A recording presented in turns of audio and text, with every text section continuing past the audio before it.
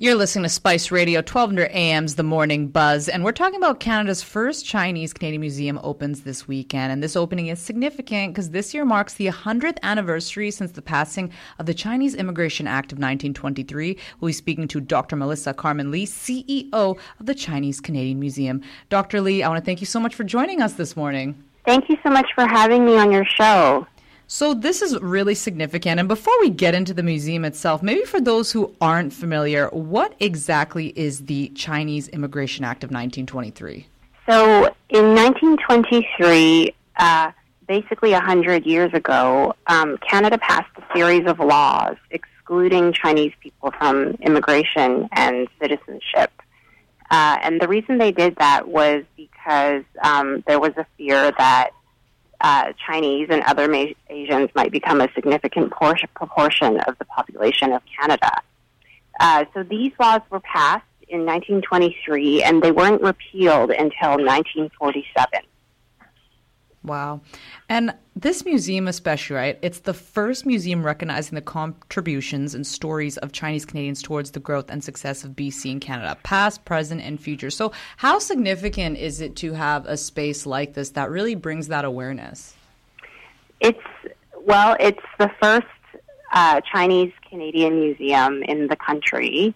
I guess just to give you an example, in the United States, there are several different museums in New York, in LA, in San Francisco devoted to American Chinese culture and the diaspora. For us in Canada, this would be the first. And what we hope to do is our feature exhibition, of course, is the paper trail, which is on the Chinese Immigration Act or the Chinese Exclusion Act.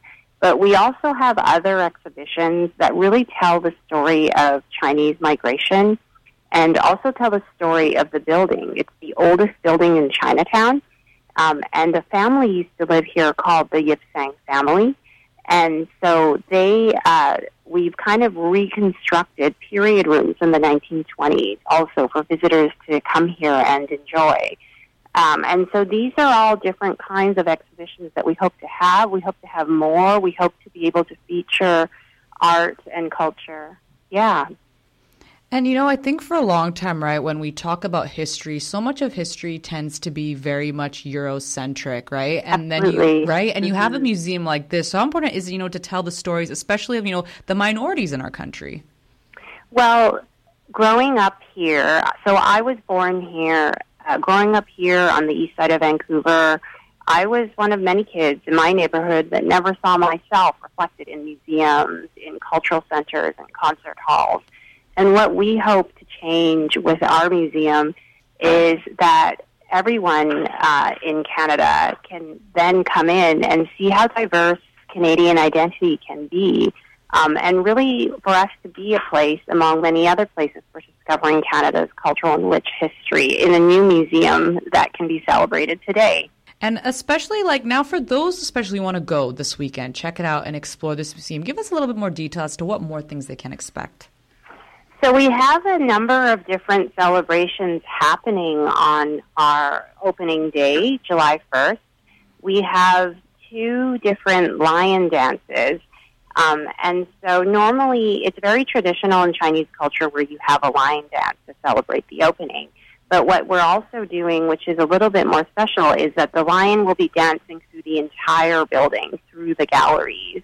So that'll be a lot of fun. I'll be there bringing my children as well.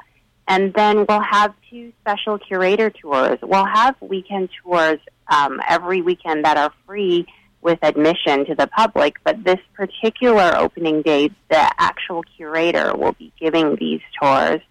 And finally, we'll be giving away fortune cookies.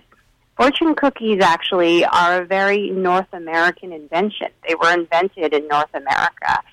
So we worked with a local fortune cookie factory on Corral Street, and we'll be giving those away free with admission all day until we run out. That's really cool. I had no idea that fortune cookies were an invention here in North America. Yes, they were. And, if you ever go to Asia, it's actually not really easy to find fortune cookies. You can only find them here in Canada and the United States. That is so fascinating. Very, very cool. And now, so what's your recommendation, especially if people want to go on this opening day? Like, should they grab tickets? What's your advice here? I think the easiest is to book tickets online.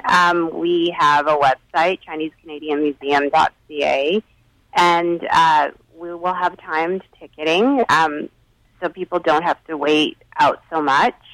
But there's a lot of space available, though some days are booking up fast, and we hope that will be a great place for you to come down to Chinatown, spend the afternoon or spend the morning, and go out for lunch in the area. Dr. Lee, we really appreciate your time. Before I let you go, if people just want to get more information, where can they go?